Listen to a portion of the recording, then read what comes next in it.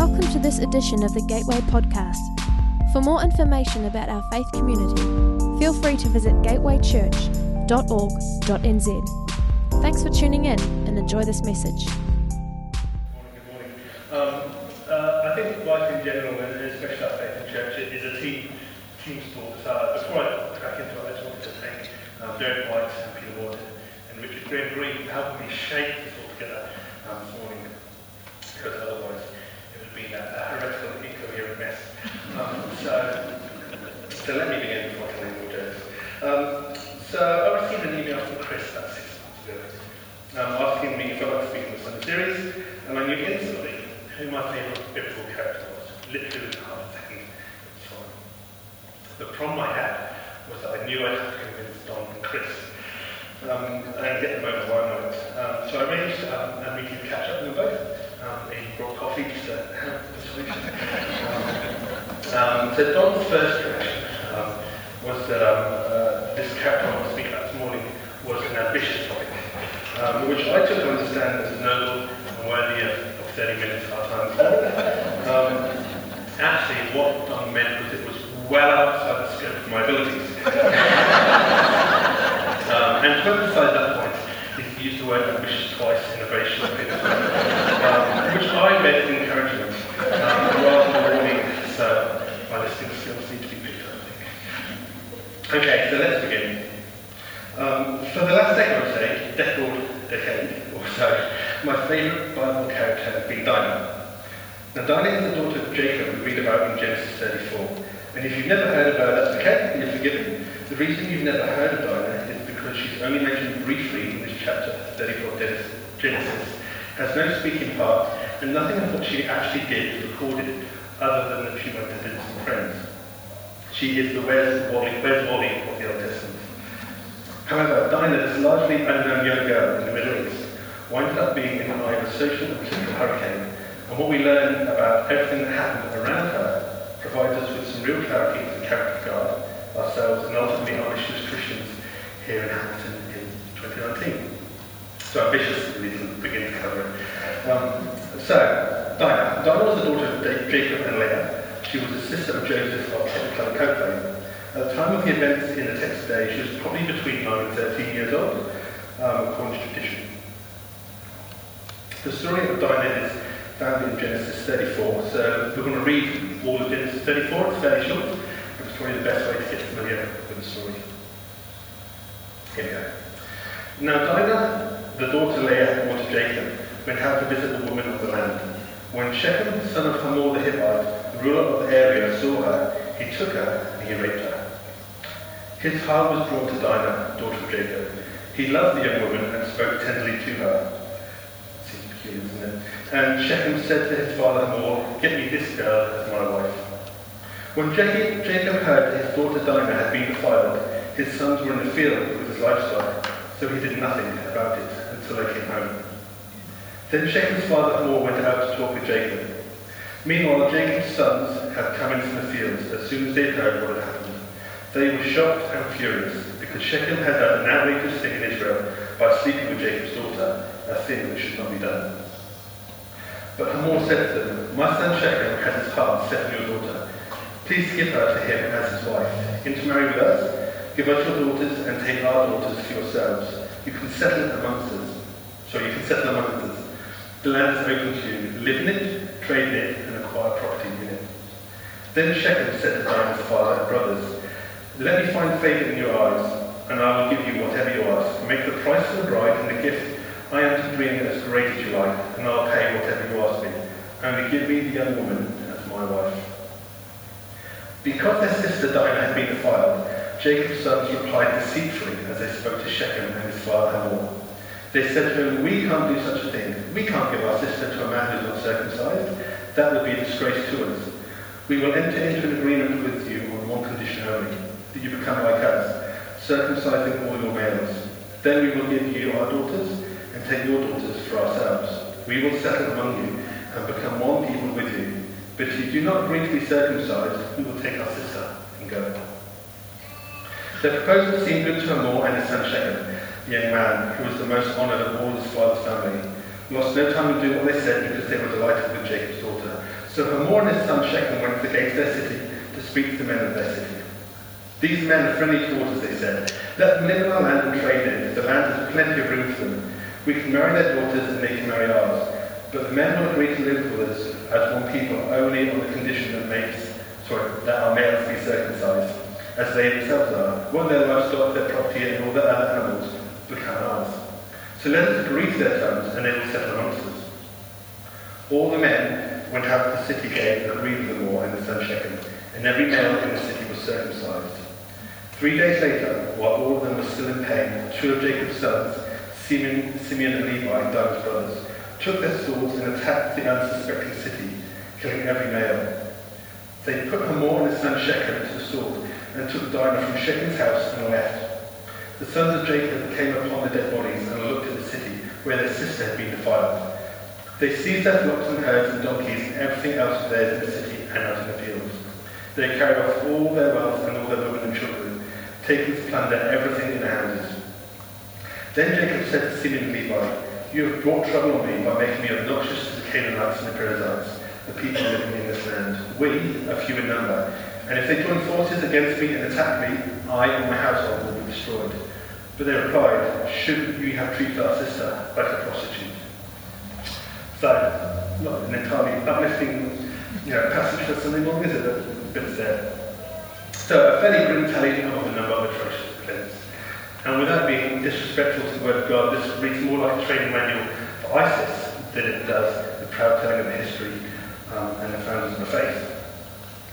Nonetheless, this story is included in the Torah, and the people of Israel have read it every year since Moses wrote it, so it is important and requires our investigation, as difficult as it may be.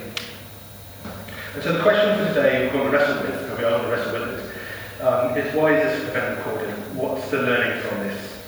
I'm going to start by taking a look at how the characters play themselves out in the story, and then unpack on Dinah. So firstly we have Shechem, the prince who raped Dinah, a young Jewish girl, and then falls in love with her.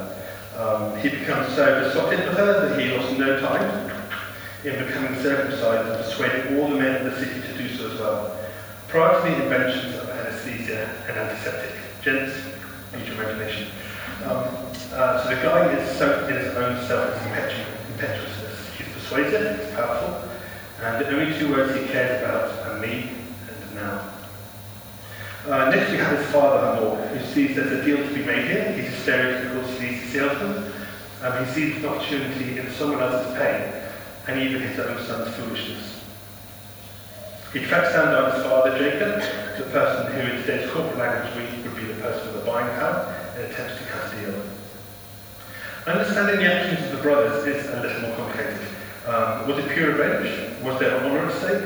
Or was it even an issue of family or national pride? As I looked into this event, I did some reading and spoke to some people wiser and better read than myself, and a number of them saw the response of the brothers, their deceit and merger, as actually legitimate. They were defending the nation of Israel against defilement, and they were enabled by God to commit the violence. At the very least, God doesn't intervene to stop them, or even chastise them afterwards. I'm not convinced myself, but it takes an interesting argument, and at the very least, their pride was awoken and damaged by what happened to their sister. They were offended when they saw red. Of course, we also have the other brothers, who seized the opportunity of the city unguarded and robbed it of its wealth, its women, and took its children captive. Again, these are the forefathers of Israel, the people that who were reading Torah were supposed to be proud of. So it's interesting stories to read. Finally, we have Jacob, who doesn't really say anything, but when he does, is only really concerned with his own safety and the political impacts of his his son's actions. It's funny, later on we see him distraught over losing Jacob and growing faint at the thought of losing Benjamin, but regarding Dinah, she's not even on his radar. Forsaken by her own father, the one man who was accountable for protecting her is more concerned about the politics of the situation than he is about his own daughter. And so, in the middle of all this political, social, and economic tornado is poor Dinah. Caught up in either storm, we hear nothing from her. Everyone else seems to have a voice and opinion, or more importantly, a vested interest in the event, but not her. And that kind of rings true. She's young, female, physically, sexually, and emotionally abused, and will be forever known where she goes as that girl. In every sense, she is a victim. It makes sense that we don't hear from her, and I'm sure that those of us who work in counselling, therapy and social work recognise the quiet, shrunken behaviour of the voiceless victim as they try to keep their head low, caught up in a series of events they don't seem to be the cause of, sorry, that they think they're the cause of, even though in fact they're the only blameless one in the whole situation, and Dinah remains silent. To add insult to injury, this is a story dominated and eventually retold, even this morning, by men about a woman. This reinforces the victimhood nature of Dinah, not only in these events, but even in the way the story has been told. Dinah was a real girl in the Middle East, who throughout the entirety of history has never had a voice. But there's one other voice that we don't hear. Another person who has remained entirely silent regarding the whole story. And this is one voice that I feel and have a desire to see intervene and pass comment, and that's God.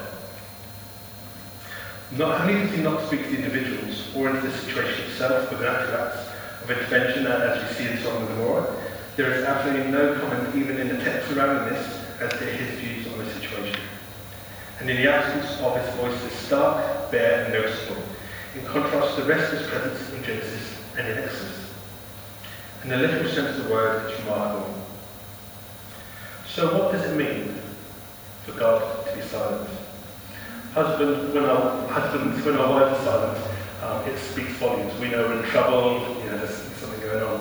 And parents, when our kids are silent, we know that they're in trouble, and they hope that we don't find out. But what does it mean for God to be silent? Because silence speaks volumes. Bearing in mind, this is the God who spoke creation into order with his voice alone. He gave us 613 laws in the Torah, and he promises, foretells, comforts, wounds, corrects, and disciplines with words, and then appears in flesh himself known as the Word. Words mean a lot to God, and when he's intentionally quiet, it is a big deal. So let's try to understand silence. Was he absent from Dinah? Had he turned his back for a few minutes? I think this is unlikely, given he is the omnipresent and omniscient God who knows everything. Perhaps he was hyper-present, relating to Dinah as she suffered. As we read in Psalms, close to the broken-hearted and saves those who are crushed in spirit. Somehow entering into a sense of camaraderie with her, joining her in the midst of her silence. We notice in the book of Jacob, when his friends come to visit him in despair, they sit with him for 7 days, saying nothing, just being there, like a good friendship. Not for advice or trying to make it right, but being there in solidarity. And perhaps God was near to Dinah in this fashion. And this is supported in the literary sense too. Everyone else has a voice and capitalises on the situation. And so for God to let loose with a big dialogue, this might also be seen as him capitalising on the situation just like all the others, using it to his advantage. So by being silent with Dinah, the text could be singing to us his intimacy with her. But in reality, this is not what the text says. It's nothing more than a lovely sentiment, and it's inappropriate to apply 21st century literary techniques to a text written thousands of years ago in the Middle East. Also, this idea of God present in our hour of need, whilst it is actually true and correct, as we look through the rest of Scripture, it is not what this text here today in front of us is saying. It's simply what I would have liked it to have said, and I hope it would reveal in order to validate my current understanding of God. And so I'm uncomfortable taking concepts and learnings from later Scripture and applying them here, because the Tale of Dinah is not a story of a close personal God who comforts the weak. It's a story of a God who is silent in the midst of abuse, violence and tragedy. Okay. Sometimes our current understanding of doctrine can become a life raft as we experience traumatic events. It can be a source of great comfort, and that's great. But we must always be prepared to reject or at least update our current understanding if it doesn't ring true with reality or Scripture. And so as a result, I had to peel my own fingers off the life raft of comfort that my own doctrine was, and then admit to myself I didn't know why God was silent here in Genesis 34. And so I did. I decided to reject the idea entirely that the message of Dinah was about the unspoken intimacy of God and push the life raft away from me and started swimming off into the deep, wide blue, unknown uncertainty. Because once you realise that your life raft is actually false, it stops becoming a life raft and it becomes a millstone. Now then, I'm not the sharpest block in the knife, not life in the block even, when it comes to theology. So when I talk about pushing off from the ocean, don't go imagining some Michael Phelps sort of character bravely swimming out to meet his all-known maker to receive some sort of divine revelation. It's probably more accurate to imagine a middle-aged, overweight guy in a slow lane in the Gallagher swimming pool, puffing and puffing away. And so it took a good couple of months of my highly frustrated floundering before the penny finally dropped. And then, if I'm entirely honest, only because I was listening to Genesis on the car stereo, driving home from work one day, rather than a rigorous exploration of the original Hebrew, or anything serious like that. God is indeed gracious. What I learned was this. In order to understand why God was silent, and what the message of Dinah is, we need to read the preceding and the following few chapters surrounding Genesis 34. In the previous few chapters, we see Jacob leaving his father-in-law, where he's been tending flocks and takes his wives, children, and possessions with him. Unknown to Jacob or to her father, Rachel had stolen the household items from her father, and she was hiding them in the bags of a camel. When her father came out looking for the idols and searched all the bags, she said to her father, "I'm having my period, I can't stand up, frightfully sorry." And he said, "That's okay," and ignored her camel, so she got away with them, and she got to keep the items. Then we have the incident with Dinah we've just been exploring. In the chapter following Dinah, God enters the scene again. And we hear him speak, and he tells Jacob to go to Bethel, settle there, and build an altar to God. On hearing this, Jacob does a strange thing. He instructs all the people to get rid of their foreign gods they have, and he buries them underneath the oak tree in the city of Shechem.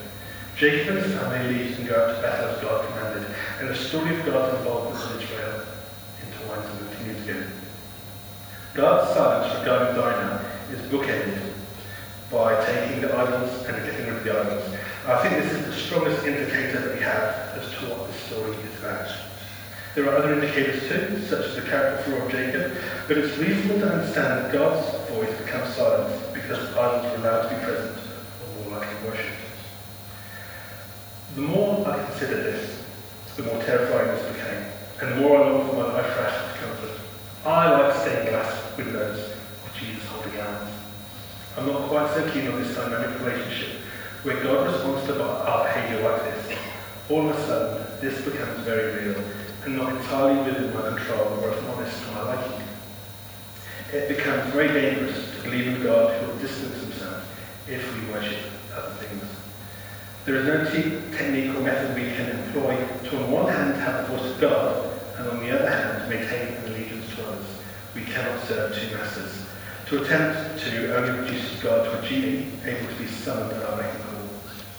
Instead, and in reality, we have a relationship, both individually and corporately, with God, and that involves allegiance, faithfulness, trust, and loyalty on our side. Yes, God loves us. He wants us to flourish and be all that he has intended. God is in support of us, and the Bible clearly and repeatedly demonstrates that despite our weaknesses, God continues to welcome us and to back us. But this must be understood in balance with the whole of Scripture. Throughout the Old Testament, there are repeated calls to get rid of and avoid idolatry, as there are in the New Testament. Malachi is the last book of the Old Testament.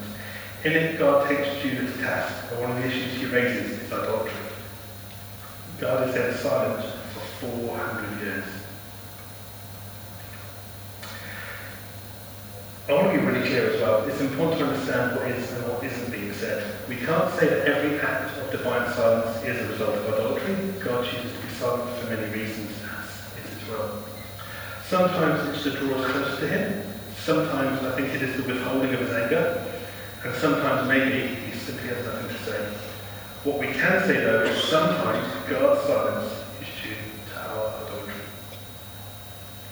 So it's worth taking a quick detour here, just to lighten the mood a bit maybe as well, to discuss the way in which worship idols damages and why it's such a big issue both in the Old and the New Testaments and today.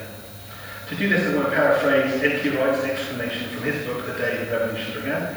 And the reason I want to paraphrase is because N.T. Wright, for those that have read it, isn't burdened with brevity and we need to be out here by lunchtime. So essentially, we are created to be aligned with and focused on God. And when we do so, we act in a way that reflects how he acts. And as a result, we provide health and goodness to those around us. We use words like righteousness, blessing, good works, and life to describe this. However, when we align our focus on something that isn't God, we mimic the behaviour of that thing, idea, or person that we are looking at. Because we are not made to behave in that way, we become broken, and our actions and behaviours become incorrect. And our negative outcomes for these lead to death. We use words like sin and death to describe those things. We see this played out in the New Testament too, as we read in Romans, where Paul is talking about humanity in general through all time, when he wrote that they exchanged the glory of the immortal God for images resembling mortal man and birds and animals and creeping things. Therefore, God gave them up in the lusts of their heart, and they were filled with all manner of unrighteousness, evil, covetousness, and malice. God, as part of his wrath, his annoyance, his punishments, hands people over to themselves. As a result, they wreak havoc on those around them. What came to voice, pointing case Diana. And this is why idolatry is such a big deal for God. It's not because he's insecure and he requires our validation by our attention. It's because it moves us off the path of living right onto a path of destruction. And as a good father, he takes great issue with it and the harm it does to us. So anyway, back to Dinah. So what does this all mean today in 2019? The similarities between Dinah's world and ours are striking. We too live in a culture of idols. Things that we give our money, time and sexuality to in order to hold them in higher esteem than God. And as a result, people are damaged in the process, like Dinah was. Idolatry at its heart is about becoming impatient or distrustful of God, and so manipulating other things that we trust have power behind them to meet that end for us instead. We take something that is inanimate, we breathe life into it, and then we manipulate it to do our bidding. This used to be done with stone statues and wooden figures, but nowadays I think the biggest idol we have in the West is the self. It's me. It's us. We take something that is associated with us, our looks, our talents, our resources, our sexuality, and we invest time and money into it to breathe life into it in the hope that it will become more persuasive in the world around us. We overeducate our minds so we can always have a job option. Guilty as charged. We spend countless hours in the gym, not guilty, in order to attract an equally perfect partner, and we sleep with the boss, not guilty, to climb the corporate ladder. We buy an excessive car just to demonstrate that we are really more than we really are. The list goes on. And to be clear, there's nothing wrong with education, jobs, ambition, being fit, cars or sex. They're all good and they're all fine. It's the trust that we put in them that turns them from a blessing to a curse for ourselves and those around us. We push others around to suit our desires as a result. And so Dinah winds up at our social services for counselling in the old folks home abandoned, as a child in divorce hearings, and as an immigrant worker unpaid by an unscrupulous employer. She has her possessions stolen by others and her reputation eroded. The Dinahs in this world are easy to spot. They have no voice of importance in our society. And my estimation is that if we were to speak to each one of these Dinahs, individually and corporately, and ask them if they felt close to God, if they had received some encouragement from above, a few might say yes. But the vast majority would say no. God, if he even exists, is silent, horribly silent. And that's grim. It's a situation devoid of hope for many, a concrete wall of reality that most people can't rise over. So what's our role in this? What's our part in getting to the straight?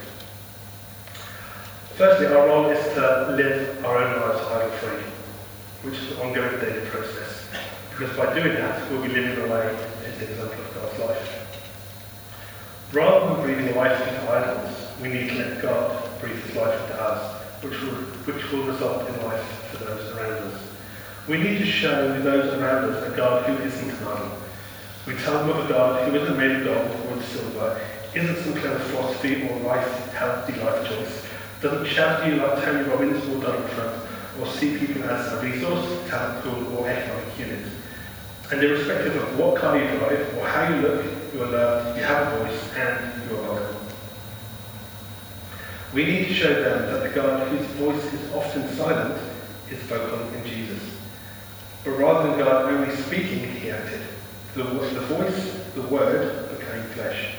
Rather than offering an opinion or laying down the law, he pitched in and he helped lift the load. He has detoured around the edges of noise, opinion, and selfish interest that marked the Dinah experience and placed himself in the middle of that pain, God loves us so much that in order to walk beside us and lead us back to himself, he became human and broken, just like us.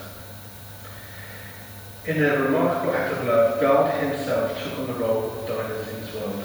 And like Dinah, who was also undeserving, allowed himself to be physically abused and hurt in a degrading public act of violence by the Roman Empire, which everyone saw all over now.